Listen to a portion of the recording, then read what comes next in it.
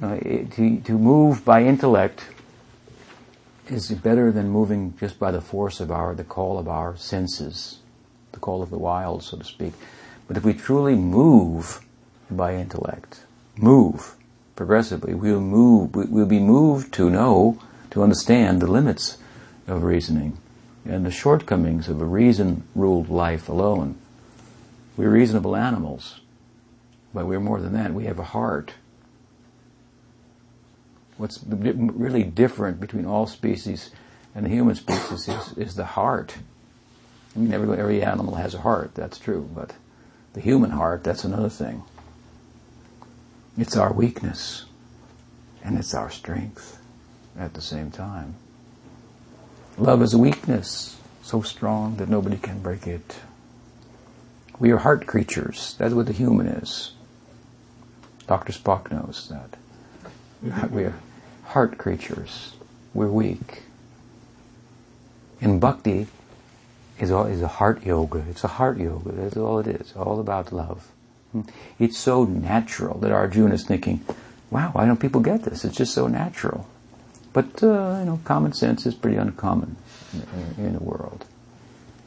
And we've tried to love also. We live loving. We give we give our heart. That's what we do. That's what our life's about, giving our heart, here, there, or somewhere.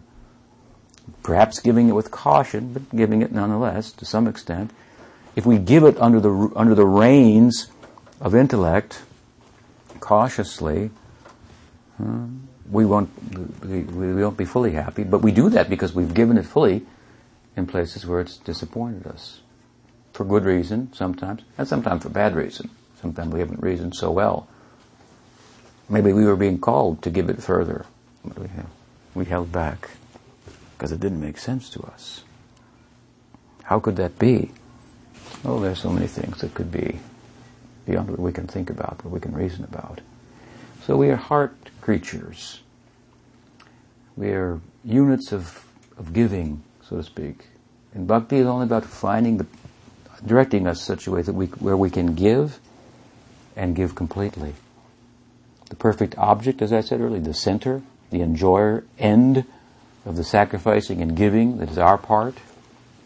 And bhakti is about how to give without any reservation.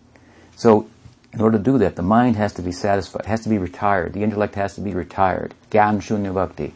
It has to be gotten out of the way, so to speak. We use it to a point, like you're using it now. I don't know if I believe that. I don't know if I'll accept that. What is he saying? What's the logic of that? Am I going to let that go into my heart or not? So that's understandable. That's good. But bhakti is about removing us of that burden, taking us to the homeland of the heart where we can be free, happy, move without hesitation, without reservation, without trepidation. But this is our problem. We give our heart constantly and we're regularly disappointed. We may even give our heart in a spiritual context and be disappointed. That may be our fault. It's possible. Or it may not be. There are many representations of spirituality, and some may be more profound, more deep, more comprehensive than others. But the point is that we have to try to give of ourselves and hone this kind of wisdom. It's kind of the secret of life. That's what Krishna is saying. It is guyatamam. It is a secret. Life moves by giving, and the full giving is a reward in itself that gives confidence. It's faith. It's an experience. Then that experience that solidifies us in that pursuit. Krishna says, "Pratyaksha vagamam dharmam." This is not a bluff. What I say you can validate here. You can have the experience. He's talking about experiential spiritual life, not just religious dogma where you plug in and follow some rules and hope in the end you'll wake up in another place. That's different. He said, no, in the here and the now. This is mystical orientation to spiritual life. So faith, he says, I've talked about this knowledge, I've glorified this knowledge to get your attention, Arjuna. But admittedly, he says, Some people don't buy it. They can't believe it's what you're saying. Such a good thing could exist. Something like that. They have doubts. And so this is why they don't take it up. And now he'll go on from here to speak about the metaphysical foundation, and a metaphysic that fosters love and lila, that puts lila, the movement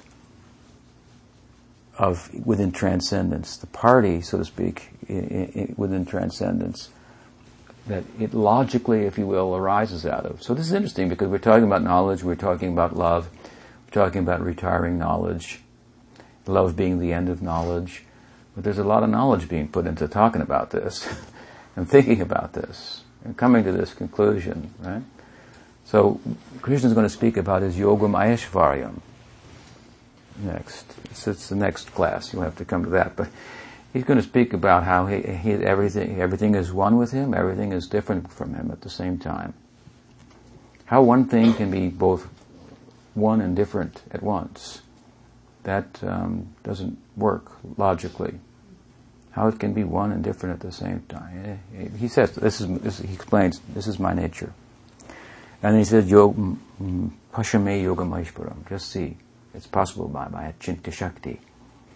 And if this Achintya Beda Bed is the metaphysic that underlies Gaudiya Vaishnavism, our tradition, which is focused on this post-liberated type of knowledge and the movement that it's all about, lila, the objective being to enter into the divine play of the Absolute, the dynamism of the fullness of the Absolute's dancing. So to be acquainted with this metaphysic for the people who are inclined like that, that's kind of terse. It's useful. Arjuna is a thoughtful person, so he's going to explain it. And this is a kind of power, then, he's speaking about. Because the knowledge that underlies the reality of love of the Absolute is one that says the Absolute is consciousness, and it's consciousness loving itself. It's a love. It's an interaction between the Absolute and its power. Being exists is a kind of a tautology. Being exists, right? But nonetheless, we say it. Being exists by a kind of power that it has inherent within it. Fire has heat and light, and it exists because of heat and light. We can still talk about heat and light, and we can talk about fire. They're one, and they're different, and they're interpenetrable. They're not only inseparable, they're interpenetrable. Heat and light and fire. The fire has heat and light, and it is heat and light, and it's not heat and light, and something like this. Just like we're a person, we have energy. Thereby we do things. So the Absolute is not alone, still, quiet only, moving, dancing even, by the force of its Shakti. We are talking here about, the knowledge we're talking about here is really the Shakti of Bhakti. That, as I said, sheds light on the light of Brahman. Animates Brahman, makes it alive, makes it dance. This is Krishna. Energized by Radha, by love. And that love and the Bhagwan and the Absolute are one and different, like heat and light are one and different from fire. And how is this possible? Achintya Shakti. He said, this is the nature of my inconceivable powers. It's not something you can't think about, can't talk about, can't reason about, but how it is, that you can say, you can't say. That it is, but how it is, that is inconceivable. But knowable, experienceable. And this is the stream to enter into by which we can have that experience. So he's going to speak about a metaphysic which is an orientation then to life, right? A metaphysic, a world view, a view of the world. What the world's like. Even the invisible part of it. Right? This is particularly the field of metaphysics, perhaps. And it's coming back. Metaphysics is coming back. by the way. So a metaphysic that is the kind of, I want to say, canvas, which is the math behind the music and art of Krishna Lila, the underlying philosophy, that the knowledge that underlies it, that's at the feet of Krishna Lila. When Krishna is dancing with the gopis, they're dancing on this Achintya Bheda Bheda, this knowledge, this metaphysical understanding. This is the dust there. It's not a big topic there in the Lila, but it will help us here to talk about it, to go there, something like that. So this is something about the chapter and the verses under discussion at this time. I don't want to speak too long without giving you a chance to ask some questions. So, are there any questions? Swami, it seems like there's a different rule book here for the spiritual. We threw out the rule book here. But it seems like those who are doubting, it's because they just don't have the rules, and therefore they're saying, well, it doesn't fit our rules. Our rules here in the world, we've got our science, we have our logic, we have all these. But you're Krishna. You're speaking about a rule, an existence that is full and rich, but is whole different rules. How is a person who's bound here begin to understand how the rules we've been playing by, or we've been acting on, or we've been living in, don't apply to that world? Well, I think any thoughtful person could reach that conclusion to an extent, and then have an openness to look and seek beyond the limitations of mine, one's own, or anybody else's intellect. Like I said, we're talking about a perfect knowledge, so there has to be a perfect means to attain it. And the perfect means is the prayerfulness of this is perfect knowledge, folding your hands.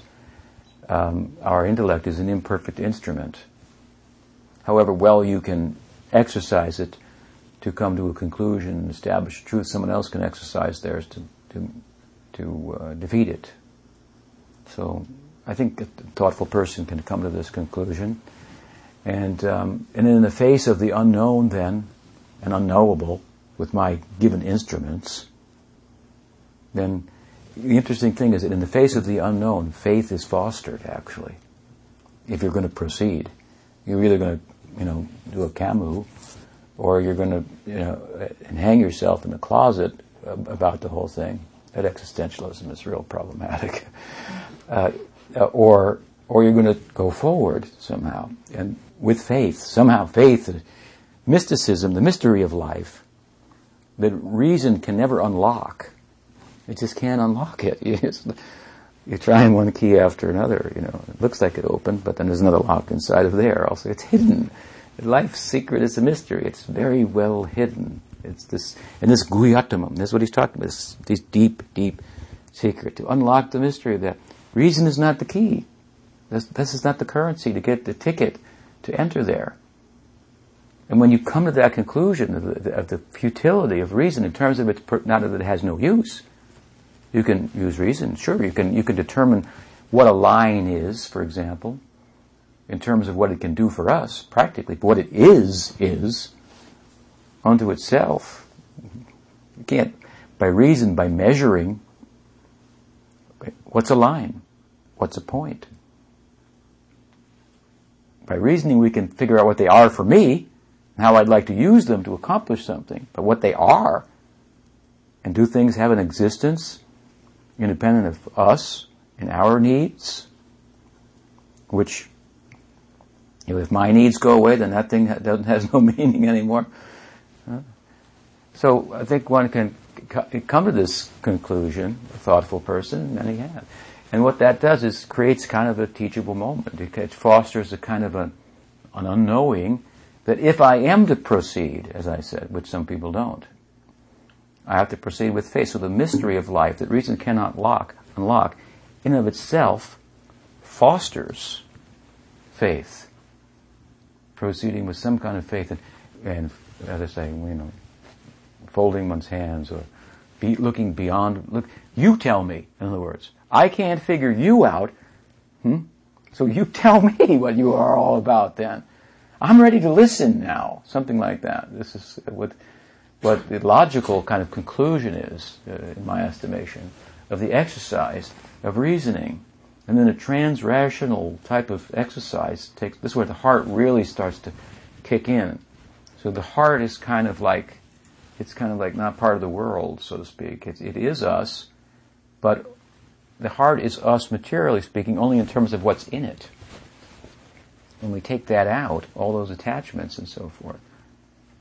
We're speaking of heart now, really not like the organ, but like our capacity to give, our capacity to love, our capacity to sacrifice. We see sacrifice brings growth, right? The self contracts by taking, and it grows by giving. It expands by giving. And the more the self expands, if you will, the more it knows, because it has experience. It goes there. It's identified with in a larger way, in a greater sense. So, I think that good reasoning leads to the understanding of the folly of the way in which we are conditioned to try to find happiness in life. And, on so many levels, there are examples of this, and people see this, thoughtful people see this. The futility of taking, and it's popular to give, actually. People like to volunteer for things these days, often. Thoughtful people. So in a general sense, I think your question is how do people are going in really opposite direction, and this is a very different way of thinking about things. So how will they turn in that direction? I think if they think deeply enough, these are not. We're not talking about anything that's really. We're kind of talking about universal truths. Pretty much, people accept them. We're just playing out the ramifications of them. So, of course, then the other answer to your question is by good association. If something from that side, the upper side or the inner side, comes to the outside or the lower side, however you want to talk about it, something that has no up, no down, no inside, no out, but for the sake of talking about it, we have to invoke such terms, directions, and so forth. Anyway, if someone comes from that side, then by good company, by sadhu sangha, then we will be propelled in that direction. And by good sangha, we'll go further than we've been able to go thus far. We can go the distance. Keep good company. It's contagious. For home-going, home-knowing person is required. That's my experience. For home-going, we need a home-knowing man or woman. But we need somebody who has some acquaintance with that land, who stopped, I only think about it, I guess, to talk about it. People need to think about it, otherwise it's a burden. How will I talk about it? It's like, if you want to the extent I may know, that's for you to decide, but who does know, it's like trying to teach music to deaf people in this world. So, so your question is, it's a good one in a sense. It is difficult, but good company is very powerful. So that will have a lasting impression upon us. That will, if the sun is going west. So if you keep going west, you'll always stay in the sun. So if someone's going in that direction and going fast, then try to stay in proximity. Keep in sight anyway, somehow in sight.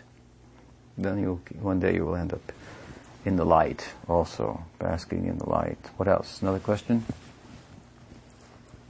Yes? I think you were talking about, Maharaj, about heart as more important, but I see is how we are different humans because of the intelligence. Otherwise, all other species, they have heart too, but they can't think about bhakti and all that kind of stuff and they can't conceive concept of God and all that. So first, how I think we are different because we have higher intelligence. Then that feeds into the heart, and that it makes more useful that organ or whatever it can give and expand and achieve a lot more. But first, we are differentiated by intelligence. Then they say comes into the picture. They say that humans are rational animals, right? Right. So we're distinguished from the animal species by intelligence. But we are also distinguished by heart. Animals have a heart to an extent. But let me tell you what I mean by that. And we are more so distinguished by heart than merely by intelligence. And I'll explain why. Let's say you go in the jungle, all right? And you bring something for the lions to eat, right? You offer them food. They'll all go and eat, right? If they don't say you first, no, you first. Or they don't say, excuse me, right? They don't say that. So what causes us to say, excuse me, or you first? That is the exercise of our heart, actually. That is giving. Do you understand?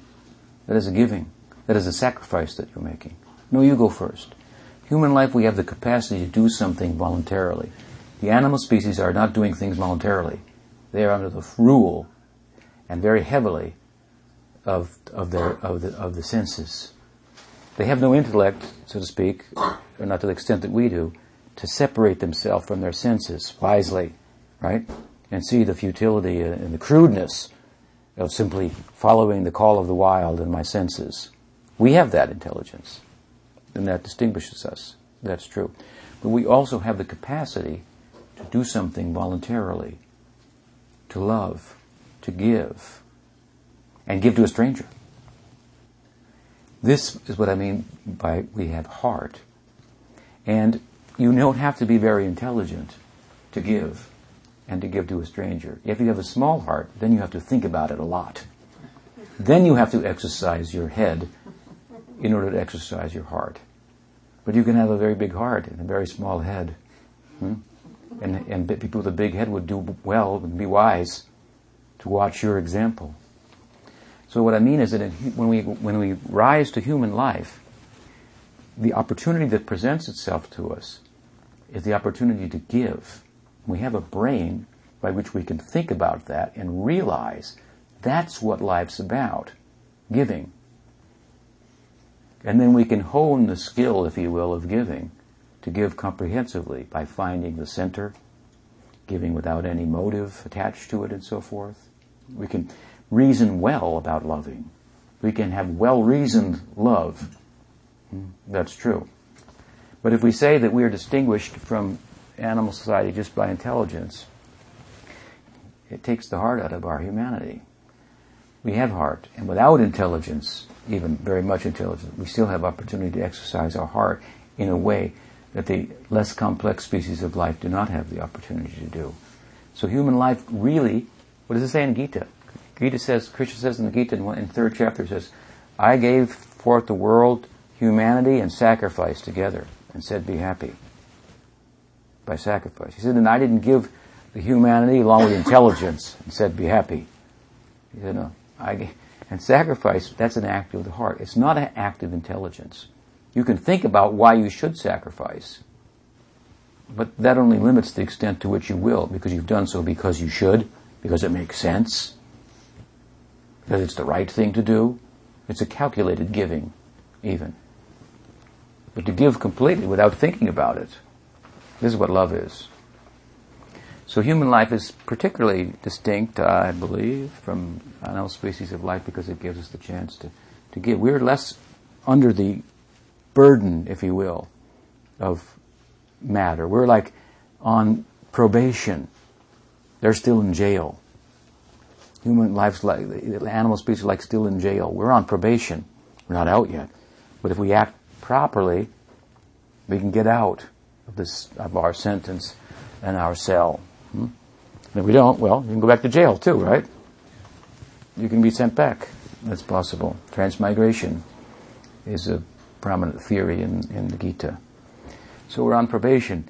And yes, we should use our head to soften our heart. That's what we should do. We have a heart, but it's a little hard. But if you use your head, and you're saying that too to some extent, use your head to soften your heart. But when the heart is softened, then what's the need for head anymore? Isn't it sometimes it's difficult having too much head also? It prevents. That's right. giving out Exactly. is kind of a little dangerous to have That's too right. much of head. Exactly. Exactly. That's my point. Yeah.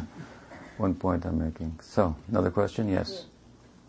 You talked about good association, sangha, and being attached to the right thing, and how we can make advancement. As a conditioned soul that really doesn't know, how do you determine if you're being attached to the right person or right sadhu? Well, if it feels good, then do it. I mean, But often it can't be that bad. we find ourselves You're in good company misguided. in general. So is that the test? If it feels good, do it? That's the test. What can you do? If it feels good, why not do it? If it feels good, it sounds good, it feels good, okay. Do it until it feels bad, or it doesn't sound good anymore. But then you should ask about that. This didn't sound good. And then he or she can answer. Why, maybe it is good.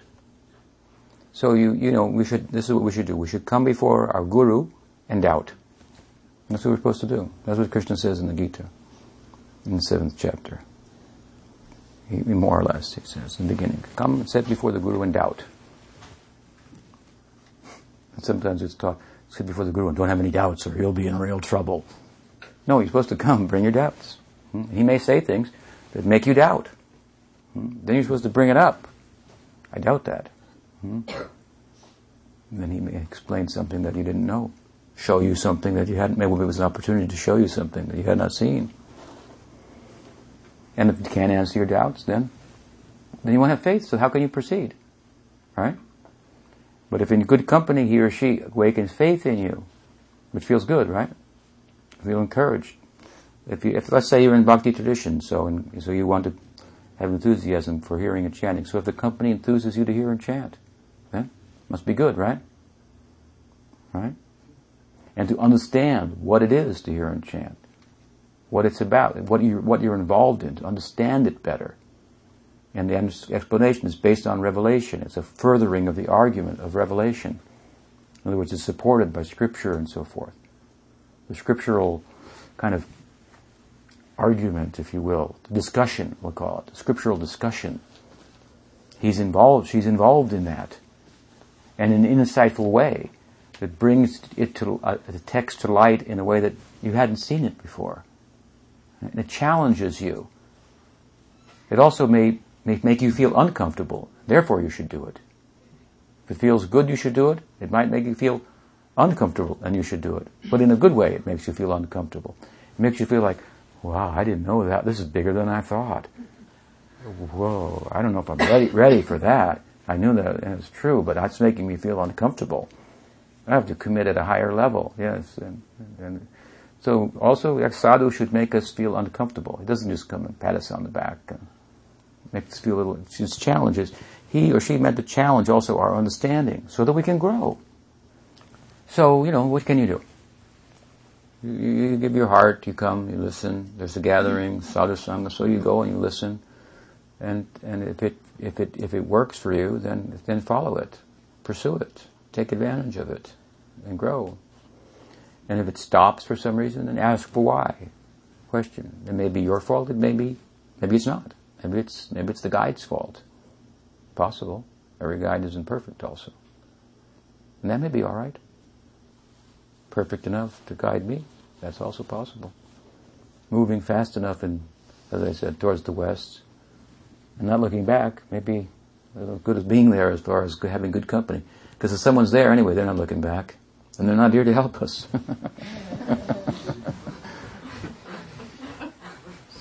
And there's also no stopping there. It's always going on. There'll always be someone more advanced. Teacher will always be a student also.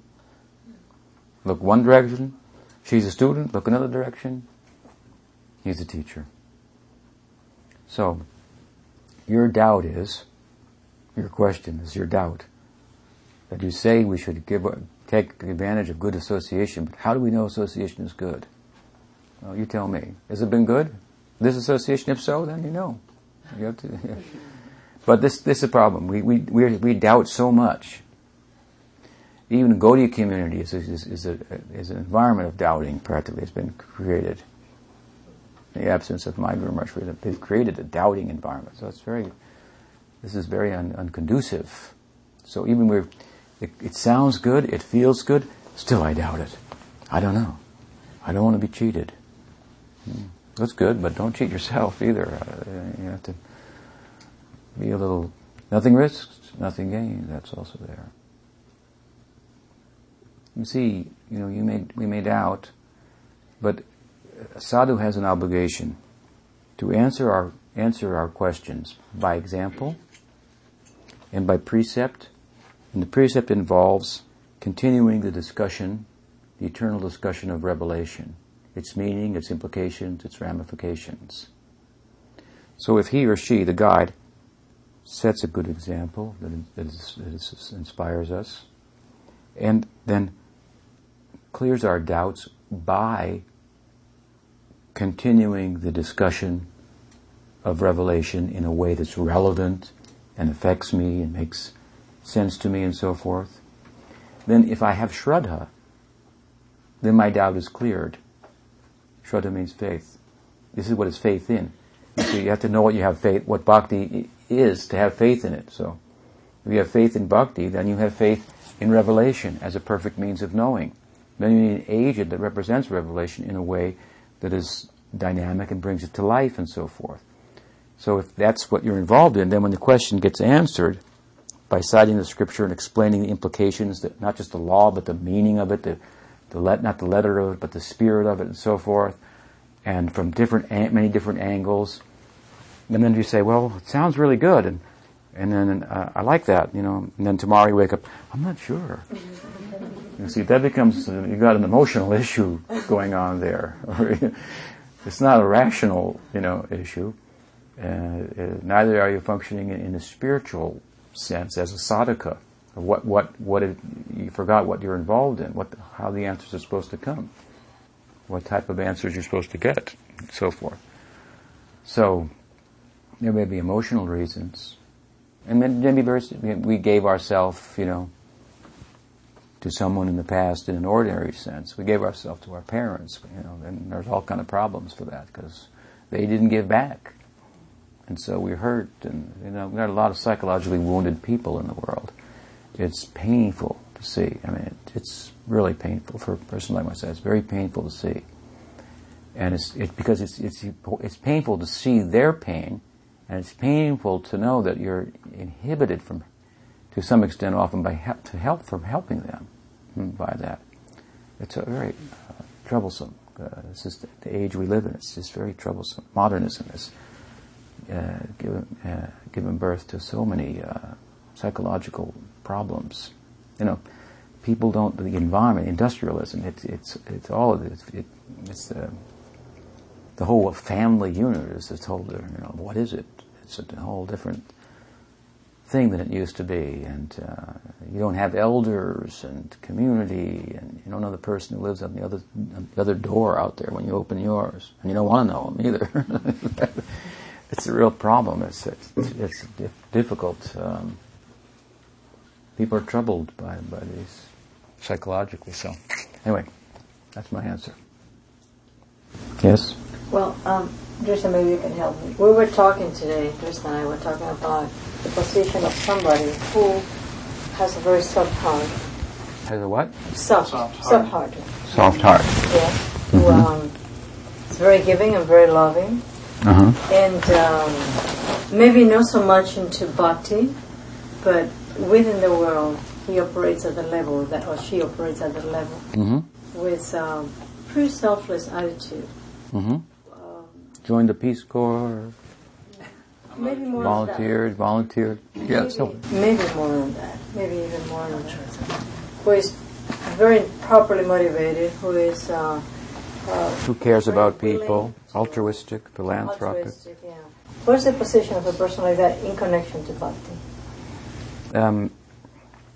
Their position is, it's mentioned in Bhagavad-gita.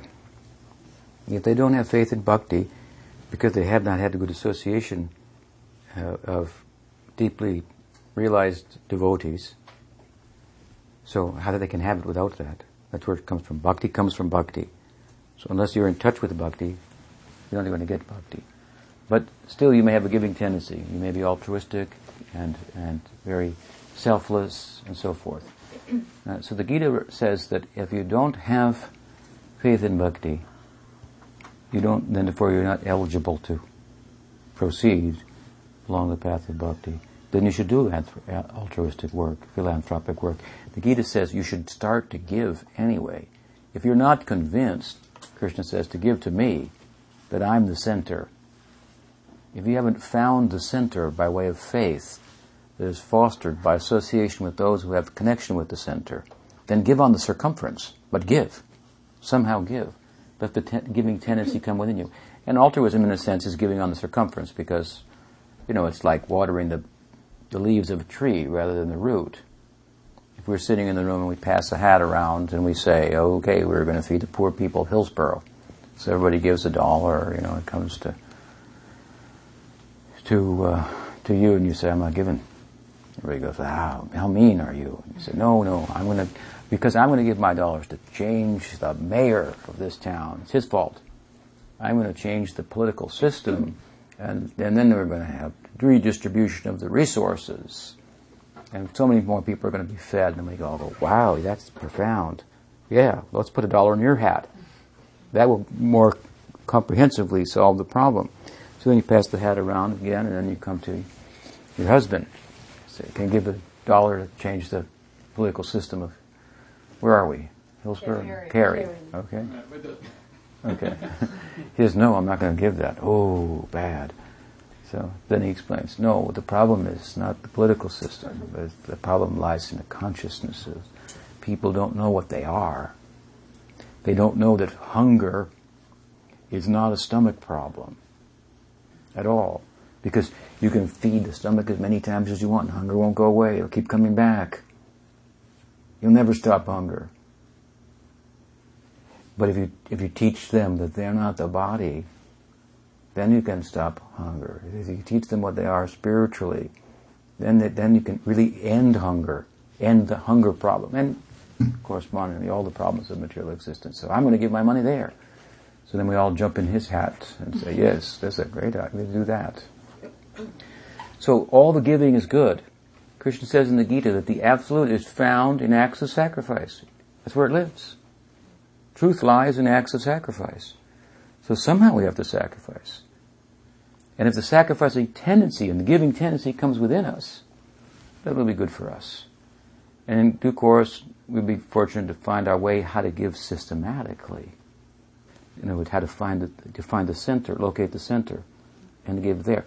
Locate the root of the tree and pour the water there, by which all the branches and leaves, flowers and fruits will be nourished.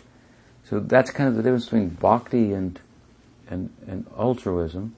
And a bhakti should be a philanthropist and an altruist as well. One of my godbrothers, Guru brothers, Guru Bhai, he said to my Guru Maharaj once in Calcutta, they were standing in a house on a veranda, and there was some poor people down there. A man had only one hand, and there were children begging. And he said, Prabhupada, sometimes I feel sorry for these people. They're suffering. And Prabhupada said, why only sometimes? Why only sometimes? And Prabhupada wasn't engaging himself in feeding poor people, but he cared about them, their plight. Well, in the course of context of making a comprehensive solution, trying to bring about a comprehensive solution, and show real and deep compassion, the shadow of compassion that he had passed through was also part of him. You understand? He cared about people.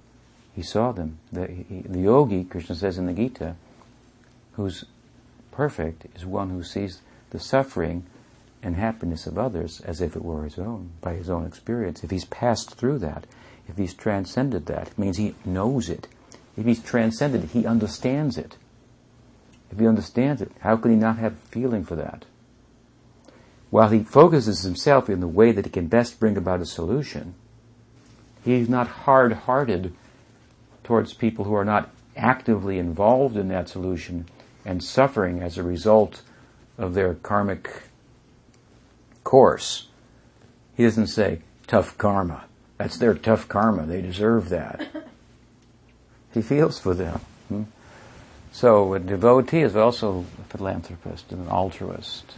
I was just wondering whether this kind of mentality that I was describing before might not trigger bhakti actually. Only bhakti can give bhakti. But if you become predisposed towards giving, then when you come in touch with a systematic way of giving, which is what bhakti is, a yoga of giving. Yoga means a system, really. So a system of knowledge, then you'll be predisposed toward it. You'll be more inclined towards it. So that's why I say giving is good. Start giving somehow, and you'll grow by the giving. And then when you come in touch with bhakti, you'll take to it that much more readily. But bhakti can give herself to people who don't give. That's her prerogative also. She's independent. It's not because you're an altruist or a philanthropist, therefore bhakti will be obliged to come to you and give herself to you. She may not. And give herself to a taker. It's also possible. She's independent. Only bhakti can give bhakti. But still, if Gita encourages us to start giving somehow. We'll develop a sanskar, a tendency for giving. That'll be good for us. And we will grow. And those who are bearers of bhakti tend to go to the nice people who like to give. That's where they kind of like to hang out. They don't, usually, sometimes for extremes, but usually they don't go to try to pick out the most meanest people and discuss with them. So, in that way, by piety, by altruism, by developing a giving tendency, you may attract those who are givers of bhakti. It's good. You should do it. It should be encouraged. People should be encouraged to give, somehow or other. Because as they grow from giving, then they'll want to give more. Then they'll be open to how to give more comprehensively. Just like the people all in the room wanted to give to help the hungry people of Kerry. But as they learned each time going around, there were more comprehensive ways of helping, and they wanted to go to that also. That's the idea. What else? Swamiji, while you were speaking about the example of Prabhupada a little earlier, I was thinking also, kind of in line of what we were talking about is knowledge being an activity or bhakti being active. Vishnu Jan Maharaj one time asked Prabhupada, he said, Prabhupada, are there any instruments that can measure spiritual advancement or one's advancement in bhakti? And Prabhupada said, yes, it's Mridanga and Kartal. That's funny. Yeah. In other words, yes, if you have bhakti, you'll be chanting about Krishna. If you have bhakti for Krishna, if you have love for someone, you'll be talking about them. And if you love someone, then you talk about them, you think about them.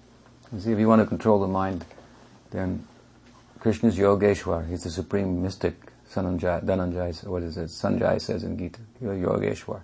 He was a mystic, Dhananjaya. He could see the Bhagavad-gita in his heart, the conversation between Krishna and Arjuna, even though he was at a distance. And he said, Krishna is Yogeshwar, what is his mystic ability, and so forth. So such a person, the master of mysticism, if we think about him, then our mind will become controlled, our senses will be controlled. If you love him, then to fix the mind, it will not be difficult. That's all. Radharani is trying to stop thinking about Krishna. She can't. That's yoga. And we're trying to think about Krishna. She's trying to stop thinking about Krishna. Because love is problematic also. He goes away sometimes. Problem. And he does other things too. So she's trying to stop thinking about him, and she can't. That's yoga. That's bhakti, you see. Therefore, bhakti is powerful enough to invite adversity. Kunti says it. Kunti Devi. Oh, the Pandavas, they experienced so much trouble.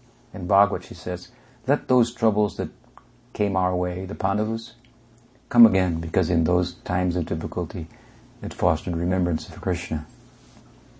He found bhakti is a way of making the environment friendly.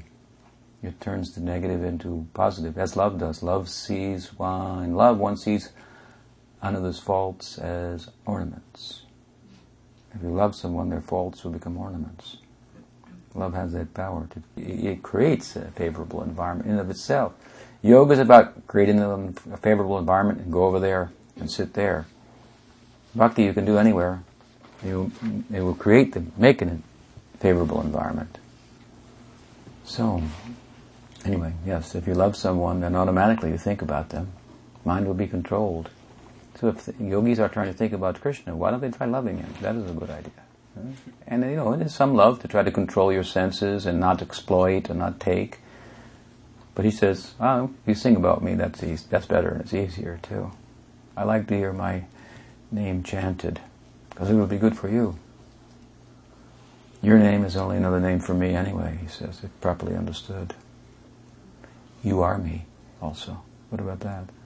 It's a metaphysic of abed, so we are one with Krishna also. There is no other.